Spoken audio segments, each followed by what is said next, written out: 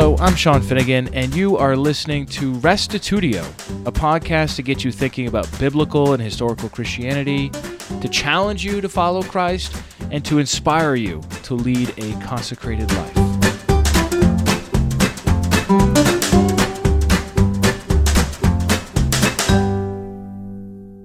Today we'll tackle the biggest question of all: who is God? We'll take a journey through Scripture together to discover what God is like, stopping at key moments to consider what this or that interaction tells us about Him. Here now is Theology, Part 9, God.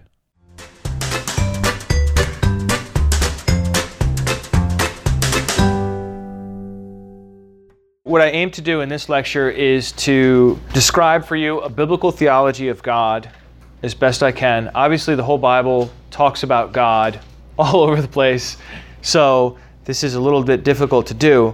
But to start with, I want to talk about the distinction between ontology and functionality. But before I do that, I want to ask you to define for me the word theology. Theology. The study of God. Thank you. Thank you. The study of God. The study of theos. Right? So you have theos right here, and then you have logos. Theologos. The doctrine, the understanding of who or what God is. And so that's what we're doing in this lecture here. But there's really a difference, really two ways to go about this. And one of them is to focus on ontology, and the other one is to focus on function, which I've already mentioned this distinction to you before. But if you look at ontology, you're asking the question, what is God? Or you're looking at the question of substance, being, essence. If you're focused on function, then you're looking at what God does. What are His acts? What's His character? How does what God does reflect on who God is? All right? And so if you take, for example, a traditional ontological approach to the question of God or to the subject of God, you're gonna come up with certain omnis, like omnipresent. What is God? God is an immaterial being that exists everywhere at the same time. Omnipresent. You're gonna say that God is omnipotent. Omnipotent, right? God is all-powerful. You're going to say that God is omniscient. Omniscient is omniscience. Science is just a Latin word for knowledge. So God is everywhere present. God is all-powerful. God is all-knowing. And then you're going to say maybe something like omnibenevolent. That God is all-loving or all-good. And so you end up coming up with this list of sort of like abstract characteristics of what God is. You would probably say that God is immaterial, things like that. And this all comes out of a mindset or a practice called perfect being theology. Perfect being theology, which is where you start with the assertion God is perfect, and then you ask the question, what's God like? If God is perfect, what is God like? Well, if God is perfect, then He would be all-powerful. He would know everything. He would be everywhere present, and so on. The Scriptures don't really talk this way anywhere. I mean, there are verses you can use to sort of get there to these different things, but what I'm going to do instead of doing that and describing what God is, I want to cruise through Scripture with you right from the beginning to the end and look at the question, what does the Bible tell us about God as far as what He does? So the very first thing then that God does in the Bible is what? Right. So the very first thing the Bible teaches us about God is that He is a creator. Now, if God's a creator, you would have to say, well, He's got to be really smart and really powerful, right? I mean, so there's not like necessarily a conflict between these two ways of looking at it, ontology and function, but I do want to look at it from the Bible's perspective rather than imposing sort of like philosophical categories onto our discussion here. And so when we look at God, we see a creator who wants relationships with humans, right? What he does is he creates Adam and Eve, and he engages with them. He talks to them. I mean, we learn a lot in Genesis. I can't go on about all of it, but then we have Cain and Able. You remember that incident in the Bible? God came to Cain. Wait, no, there was a sacrifice, right? There was a sacrifice. Cain offered a sacrifice. Abel offered a sacrifice. God accepted Abel's, but he did not accept Cain's sacrifice.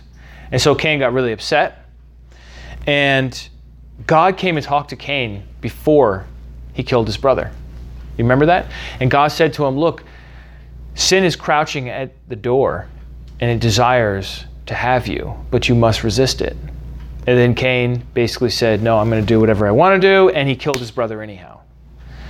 What that tells me about God is that God is very much interested in human affairs, but he's not controlling people to do what he wants them to do. You see, he comes to Cain and he talks to Cain and he says, look, don't do it. And Cain says, forget you, I'm going to do it.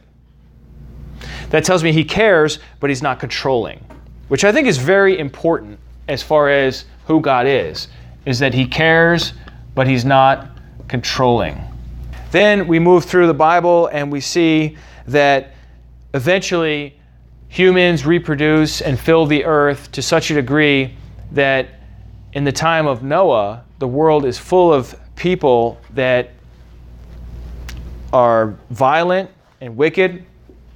It says in Genesis chapter 6 that the thoughts of man's heart was only evil continually, that the world was full of violence. And there's this whole issue with the Nephilim, which I'm not going to get into here. But God decides to destroy the world. And so we see in Genesis chapter 6 that God is a God of judgment. He is a God who is not a pushover. He's not a wimp. He's not a wuss. If he decides to act in judgment, you're going to get a flood that'll wipe out the entire world, except for Noah and his family. That's what we see from a biblical perspective. Then, not too long after that, humans start reproducing again, start filling the earth again, and they start getting spread out, and they start to build a tower, right? The Tower of Babel, or Babel, different ways to say that.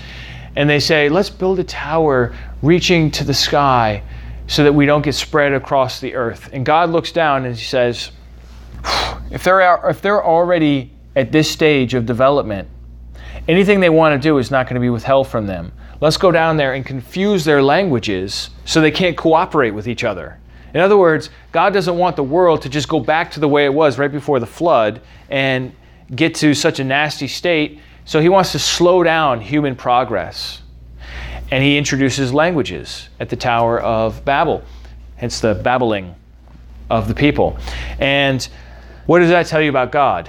It tells you that he is very much concerned about human development. You know, he cares about individuals like Cain, even though he ended up being so evil, but he also cares about human history itself and development, that we would be able to survive and enjoy him. But really, the biggest place where we learn about God is when we see him interacting with people. Let's take a look at Genesis chapter 12. In particular, Abraham, as it was with the kingdom, when it comes to understanding God, is a big deal. He's really important.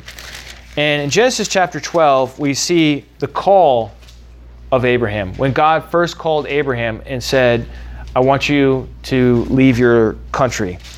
And so in Genesis chapter 12, verse 1, it says, Now the Lord said to Abram, Go from your country and your kindred and your father's house to the land that I will show you. And I will make of you a great nation, and I will bless you and make your name great, so that you will be a blessing. I will bless those who bless you, and him who dishonors you I will curse, and you, all the families of the earth, will be blessed. Yahweh, God, we should probably say that. So God also has a name, by the way, and it's spelled like this. That's how it's spelled in Hebrew. There are different ways to say it. Most people say Yahweh. Another way to pronounce it is Yehovah. that some scholars think that that's a more accurate pronunciation. But I typically just say Yahweh because it's kind of like the majority view, but also recognizing that I could be wrong. But so anyhow, it says there in Genesis chapter 12, that first verse, now the Lord said to Abram, when it says the word Lord there, you see how it's all capital letters? That's when it's the name of God. Okay? God calls Abraham. He says, go forth from your country. And essentially God's going to have his back. I'm going to bless those who bless you. Whoever dishonors you, I'm going to curse. That's what God says to Abraham. What does this tell us about God? It just tells us that he's looking for somebody to believe him. God's looking for somebody to trust in him, to do what he says. And so God gives Abraham 3 tests of trust. The very first test that God gives Abraham is leave your land. Abraham agrees. He leaves his land. A little later on, chapter 17, God says to him, all right, Abraham, here's what I want to do. I want you to circumcise all the males in your house and yourself and your son. His son Ishmael at this time. Now, that is a heck of a test of trust. And Abraham does it. He circumcises all the males in his house. And then last of all, the third great test that God gives to Abraham is God says to Abraham, I want you to take your son, Isaac, whom you love, and I want you to offer him on one of the mountains to me that I will show you. This is called the Akedah. It's just a Hebrew word for binding. And that's the third test that God gives to Abraham. And in the end, Abraham pulls through. He actually does bind his son. He lifts the knife to the sky, and he's ready to bring that knife down on his beloved son, whom he loves, probably more than any other human on the planet, except for maybe Sarah. I don't know how that relationship was. But in that moment, God says, no, wait. Now I know that you love me. Now I know that you trust me. Abraham trusts God explicitly. He believes God's promises. He left his native land. He trusted in God for the circumcision. He trusted in God for sacrificing his own son, which of course God stopped him from doing. And in the end, he died trusting in God. By the end of all this, God has made covenant after covenant after covenant with Abraham. And henceforth in his dealings, God calls himself the God of Abraham. That's how God calls himself. The creator of the heavens and the earth refers to himself as the God of this random Middle Eastern guy. Right? I mean, talk about an honor. And then later on, when Abraham has his son, God works with him, and he calls himself the God of Abraham and Isaac. And then his son comes along named Jacob, right?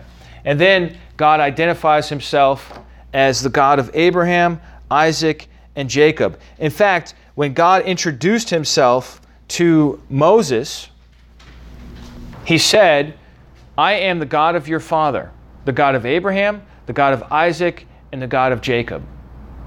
Abraham trusted in God, and as a result of that, God yoked himself to Abraham's name, identifying himself by that name going forward. So if you ask a Greek, who is God? They say, oh, he's the omnipresent, omnipotent, greatest conceivable being. If you ask a Jew, who is God? They say, oh, he's the God of Abraham, Isaac, and Jacob. Do you see the difference? One is describing his attributes in an abstract, almost like scientific way. The other one is describing who God is based on what he's done. He's the God of Abraham. He interacted with Abraham. He worked with Isaac. He raised up Jacob. I mean, God did incredible things in Jacob's life to help him to gain humility, for one, and to trust in who he was. And so the God of the Bible is inherently relational. Actually, right from the beginning, he seeks a relationship with Adam and Eve. Then we keep going through the Bible. We get to the book of Exodus. We see that Moses gets called by God. And Moses is told by God, I want you to go to Pharaoh and say to him, let my people go. And that's what he does. Thus says Yahweh, the God of the Hebrews, the God of Israel, let my people go that they may celebrate a feast to me in the wilderness. And Pharaoh replies, no. Who is the Lord? Who is Yahweh that I should obey his voice to let Israel go? I do not know Yahweh. Besides, I will not let Israel go. That's what Pharaoh says. I don't know Yahweh. I know Ra, I know Apis, I know Hathor, I know Nut, the sky god. I don't know Yahweh. I'm not letting your people go. That's what Pharaoh says, right? As a result of this specific question right here, who is Yahweh that I should obey his voice to let Israel go? As a result of this specific question that Pharaoh asks, God gives a demonstration of who he is. Do you know who Yahweh is? He is the God who can turn your river to blood, slitting the wrist of Osiris, the god and protector of the river. So you have the 10 plagues here. As Babe Ruth is known for hitting home runs and Steve Jobs is known for making the iPhone, so Yahweh is known for the 10 plagues. This is like his most famous thing that he ever did. I mean, besides creation and before the time of Jesus, right? The 10 plagues are just huge in the Bible. And what does God do? He shows that he is the God above all other gods. That's the theological point of the 10 plagues, is that he is a God above other gods. That's what the 10 plagues teaches you. Every one of those 10 plagues was targeted at an Egyptian god. And Yahweh is flicking those Egyptian gods off their pedestal one by one, saying, you want to know who Yahweh is? Yahweh is the one who could take your frog god, Hecht, and cause it to reproduce uncontrollably, and then kill them off, and then surrounding all of your dwellings are piles of rotting frog corpses. Because you know why? Yahweh is the true God, and Hecht is just a frog, a dead frog. I mean, this is the way these plagues go, right? I mean, who is the great god of Egypt? Ra, the sun god, right? God kills Ra for 3 days. For 3 days, there's no sun in the sky. Who's Yahweh? He's better than Ra. Ra didn't get in his chariot and pull the sun across the sky for 3 days. And so Yahweh is a God above the other gods. He is a God who is able to bring these powers to their knees, or to unmask them as impotent. And so what God does then at the end of the time, the Exodus of Egypt, is he establishes a meal. Do you know what that meal is called? Passover, right? Passover. Hebrew word for Passover? Anybody? Pesach? The name of the meal itself is called the Seder. But this is a meal that God gives to his people. And he says, I want you to have this meal every year. And at this meal, I want you to retell what I did in Egypt to your children. And there are certain points in the meal where a child is supposed to ask the question, why is today different than all the other days? And then the parent is supposed to say, because today is the day God delivered us from the gods of Egypt. Today is the day God delivered us from slavery in Egypt. And so God uses this strategy, it's a brilliant strategy of a meal to imprint history, sacred history, so that it lasts generation after generation after generation in a culture that doesn't have literacy yet. I mean, like Moses, you have a few people that could probably read and write in their culture, but most people would have no idea what Hebrew letters were. So how do you communicate the faith generation after generation? You do it through parties, meals, festivals. That's what God decided. Then after they get out of Egypt, the very first stop, once they're out, well, maybe not the very first stop, but shortly after they're out of Egypt, they get to Mount Sinai. And God comes down on the mountain. And it's just like the 4th of July. I mean, everything is going crazy. There's sounds. There's a sound of a trumpet. The mountain itself is shaking. The ground is shaking. There's thunder, there's lightning, there's a fire on top of the mountain. It's like God has combined a lightning storm, a volcano, and an earthquake all at once. And then out of the midst of the chaos and the noise and the power, God says, I am Yahweh your God who brought you out of the land of Egypt. You shall have no other gods before me. That's the first of the 10 commandments. And then he goes through the rest of the commandments. You shall not make for yourself any graven images.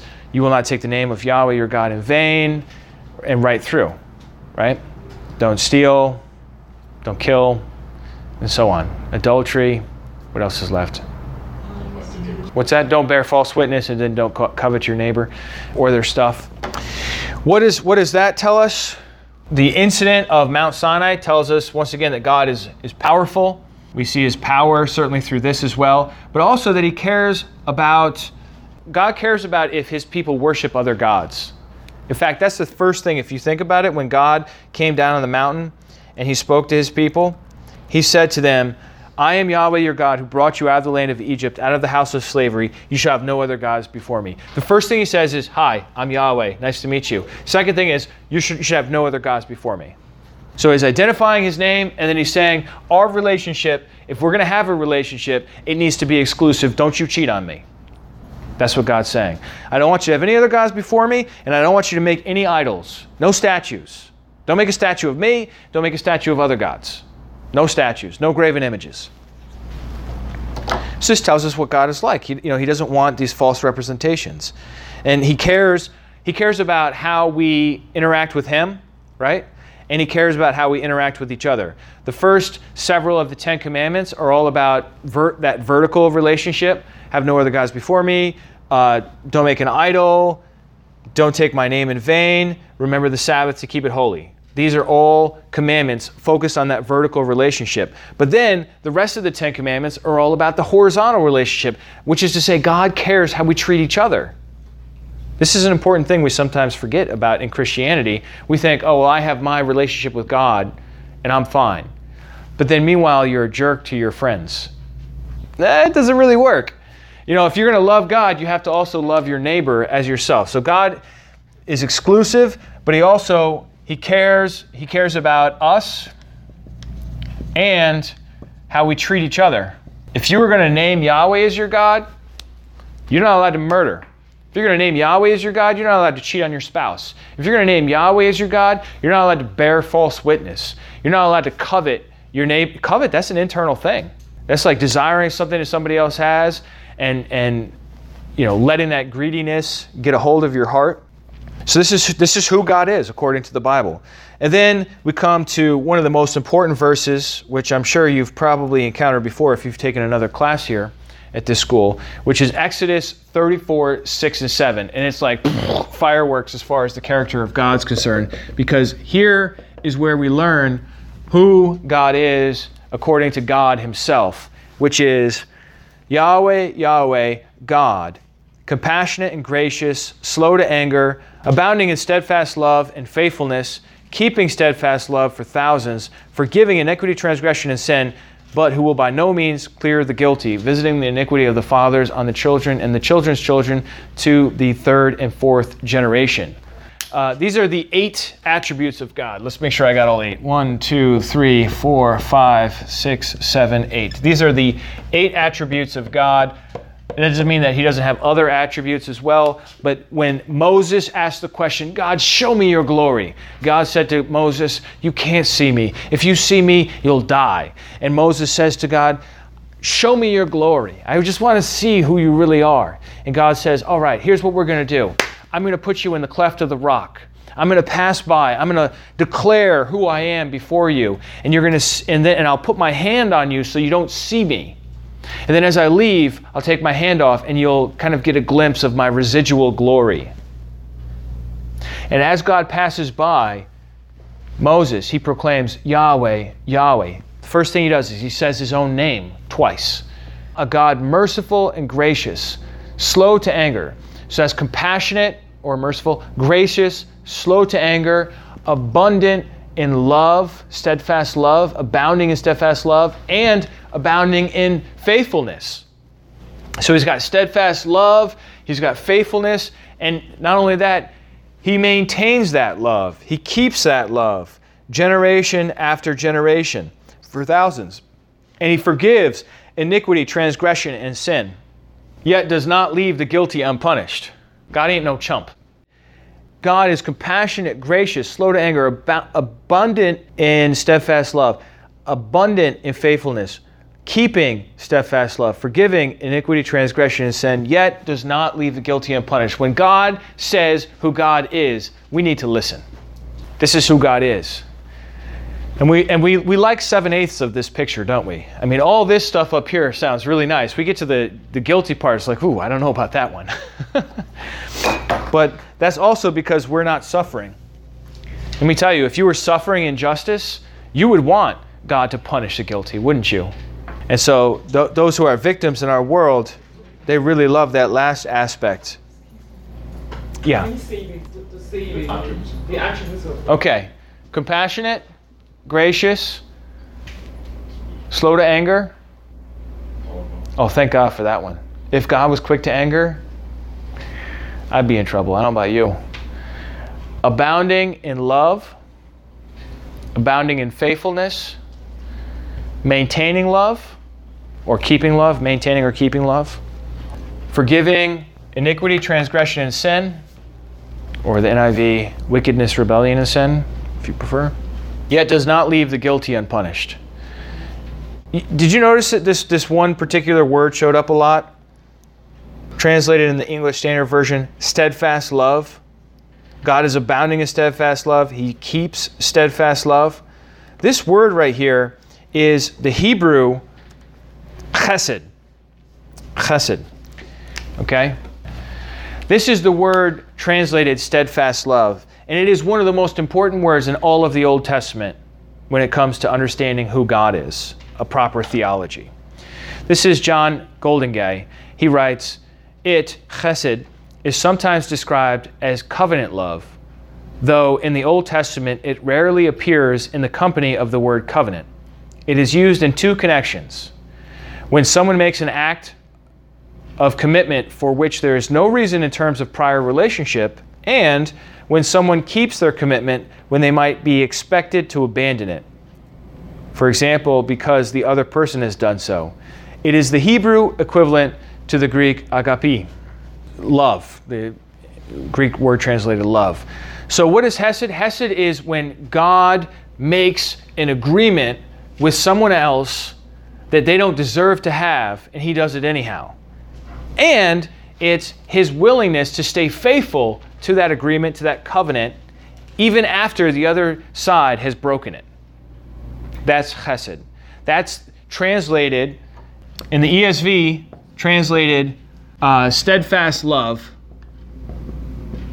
which I think is a really good translation. The NASB translates it loving kindness, which is not an English word. Those are two words, but somehow they smush them together. The King James Version translates it mercy, and that's also following on the Greek translation, the Septuagint. What does yours say, Jenna? It just says abiding in love. So it just translates it as love? Okay, so the NIV translates it as love. What does the HCSB say? Faithful love. Faithful love, very nice. I like that. So this word chesed doesn't have a direct English equivalent, in other words. Some translations are going with mercy, and that's this idea of you deserve something and God's not giving it to you. Other ones are translating it loving kindness, where God is showing kindness to someone. Other translations, especially the ESV and the HCSB, are translating it according to the steadfastness or the faithfulness of that love. But the idea is that God is binding himself to a relationship with his people out of his own mercy and love for them, that he is then going to stay committed to. Here are the usages of the word chesed throughout the Bible. It occurs only in the Old Testament because it's a Hebrew word, but notice how much it happens in the book of Psalms. That's that top bar there. The psalmists love to sing about God's chesed. They love to sing about God's chesed more than any of the other books of the Bible like to talk about it. Psalm has 130 usages of this word, and then 2 Samuel, and then Proverbs, and Genesis, and so on. But you see, it's used throughout the Old Testament a few times. But I just wanted to point out with the Psalms, that they absolutely love to talk about God's steadfast love. You ever heard that phrase, his mercy endures forever, or his steadfast love endures forever, or his loving kindness endures forever? Depending on what translation you read, there's that phrase that repeats throughout the Psalms over and over, his steadfast love endures forever. One more quote, this is from John Oswalt. He writes, "No English word can encompass all the connotations of this Hebrew word, but its basic idea is of passionate loyalty, especially of a superior to an inferior. In its basic usage, it refers to the obligations of covenant, but in the biblical experience of God, it comes to express that loyalty which goes far beyond any legal obligation and a passionate concern for the well-being of the other. It is this that God has for his people, which expresses itself in grace, mercy, unfailing love, kindness, and several other English words." So what John Oswalt is saying is that God is a God of love, but that steadfast love that he's abounding in and that he maintains and he keeps, that love is gracious, covenant, faithfulness. It's not just love. It's not just like God being nice to you. It's gracious. In other words, you don't deserve it. And it's covenantal. In other words, it binds. And it's faithful. In other words, it lasts. That love. It's a loyalty. Faithfulness or loyalty. And this, more than any other attribute of God, defines who he is and how he behaves as he interacts with people. From the New Testament, we read in 1 John, God is love. It's not a new idea when you get to the New Testament. It's already there in the Hebrew Bible, but it's just expressed more in the New Testament. And we see it, the quintessential demonstration and manifestation of God's love is the cross of Christ. Right? We'll get there in a second, but I don't want to leave that out. Obviously, that's the one way that God shows us more than any other way that he loves us. What does the law tell you about God? When you look at the law of Moses, you know Torah? Torah. We'll give you a little Hebrew today, huh? No extra charge. The Torah is the law. And what the Torah tells us about God is that he cares about order, about justice, about civilization. If you read the laws of God in Exodus, Leviticus, and especially Deuteronomy, you're going to see God is a social engineer who designs a community that has order to it, has justice, and is able to have the benefits of culture and civilization because it's stable. And the law also tells us something else about God that we mentioned before, which is that he is exclusive. He does not want his people mixing with other nations and taking their ideas about who God is from them. He wants them to be separate. So, but more than anything else, when you ask the question, what does the Torah, what does the law tell you about God? It really tells you that he cares about justice, because that's what law is. Law is justice, equity, and that sort of thing. And then we look at the prophets, right? As we're kind of cruising through the entire Bible here. We looked at Genesis and Exodus. In just like 30 seconds there, I just did Numbers to Deuteronomy. I don't know if you noticed that. And then now we get to the prophets. What do the prophets have to tell us about God?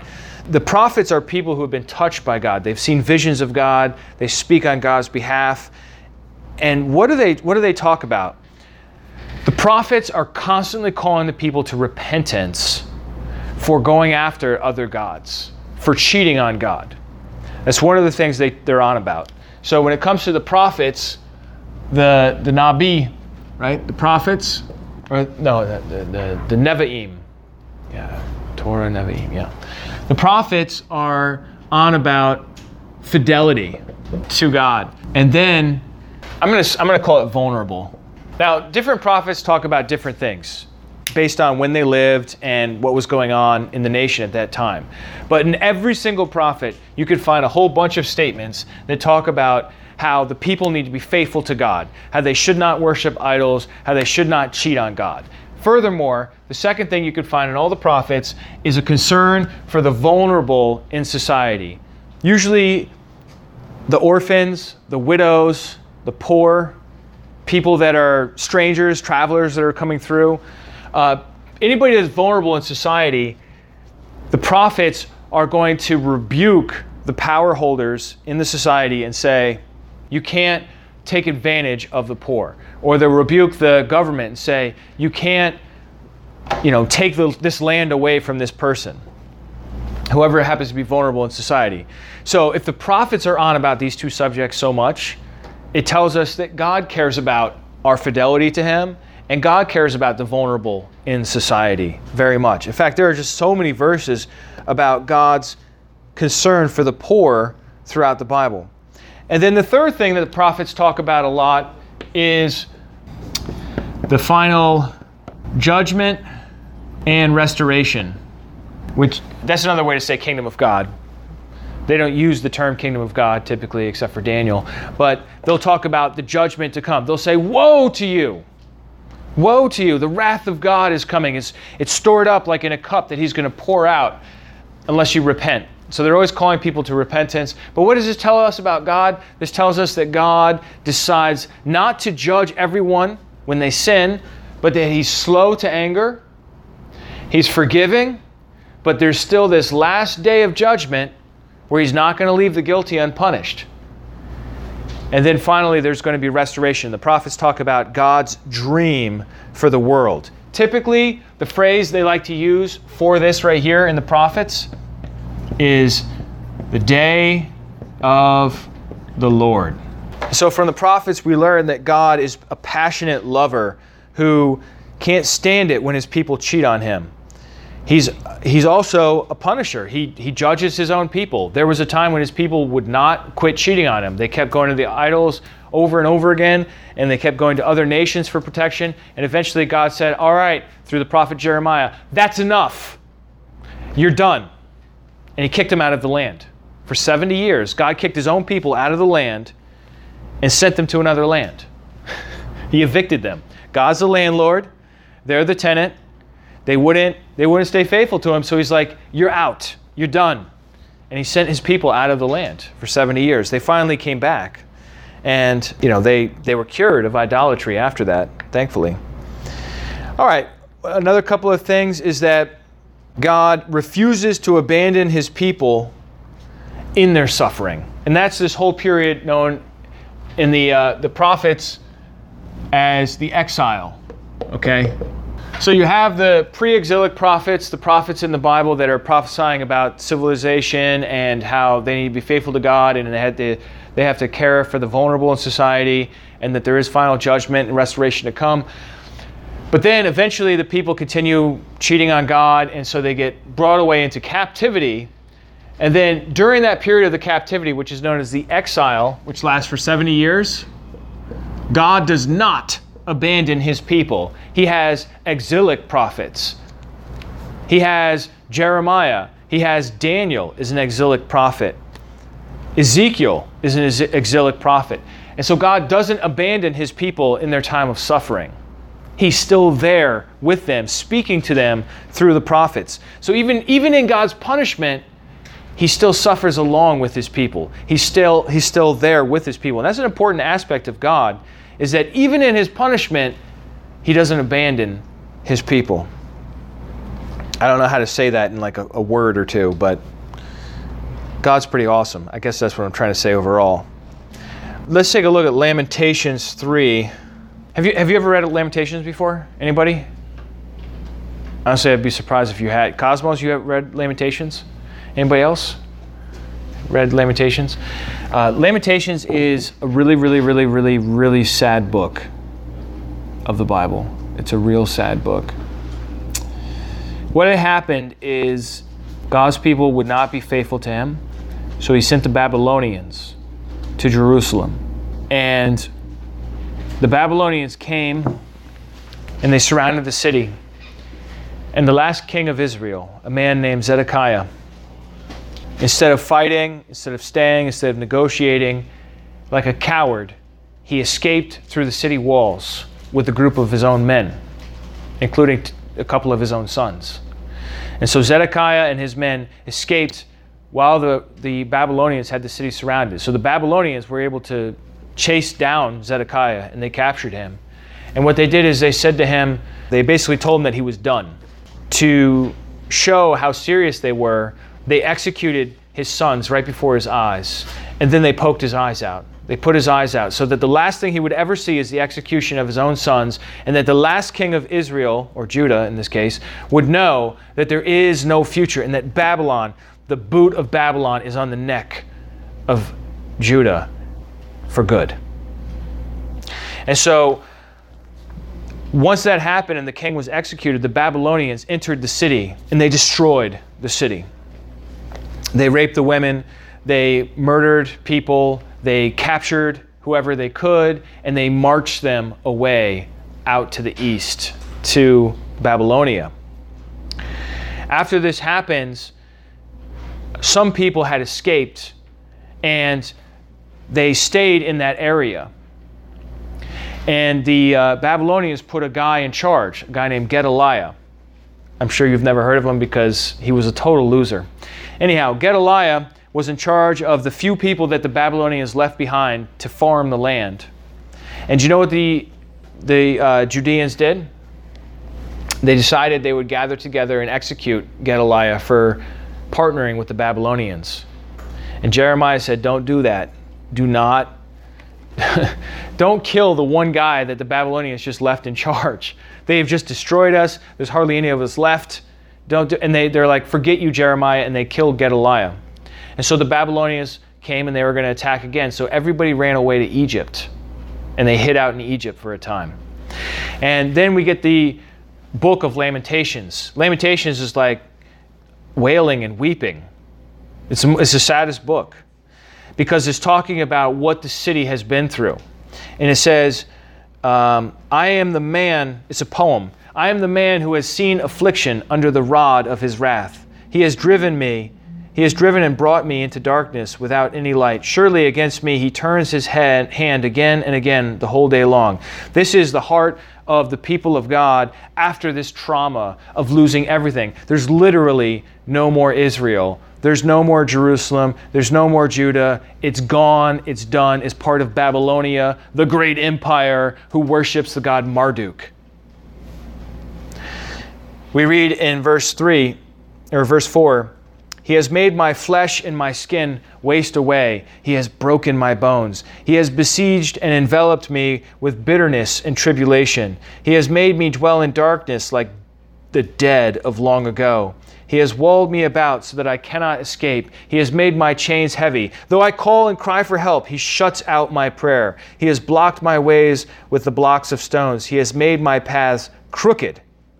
He is a bear lying in wait for me, a lion in hiding. He turns aside my steps and tore me to pieces. He has made me desolate. It's talking about God and what he's done to his people. He bent his bow and set me as a target for his arrow. He drove into my kidneys the arrows of his quiver. I have become the laughingstock of all peoples, the object of their taunts all day long. He has filled me with bitterness. He has sated me with wormwood. He has made my teeth grind on gravel and made me cower in ashes. My soul is bereft of peace. I have forgotten what happiness is. Can you imagine saying that? I have forgotten what happiness is.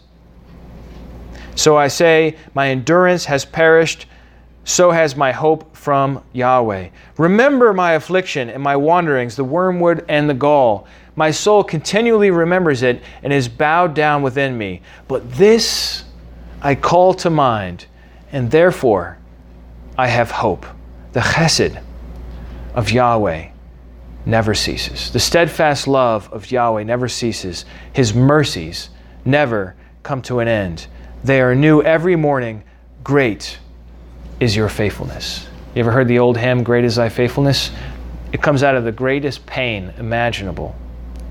And so, even in the time of the exile and the suffering, when everything has gone wrong, everything is lost, the audacity of hope wells up within the people of God because they know that even as bad as it is, his hesed endures forever. His steadfast love, he's abounding in steadfast love, abounding in faithfulness. He maintains his love, and thank God He forgives.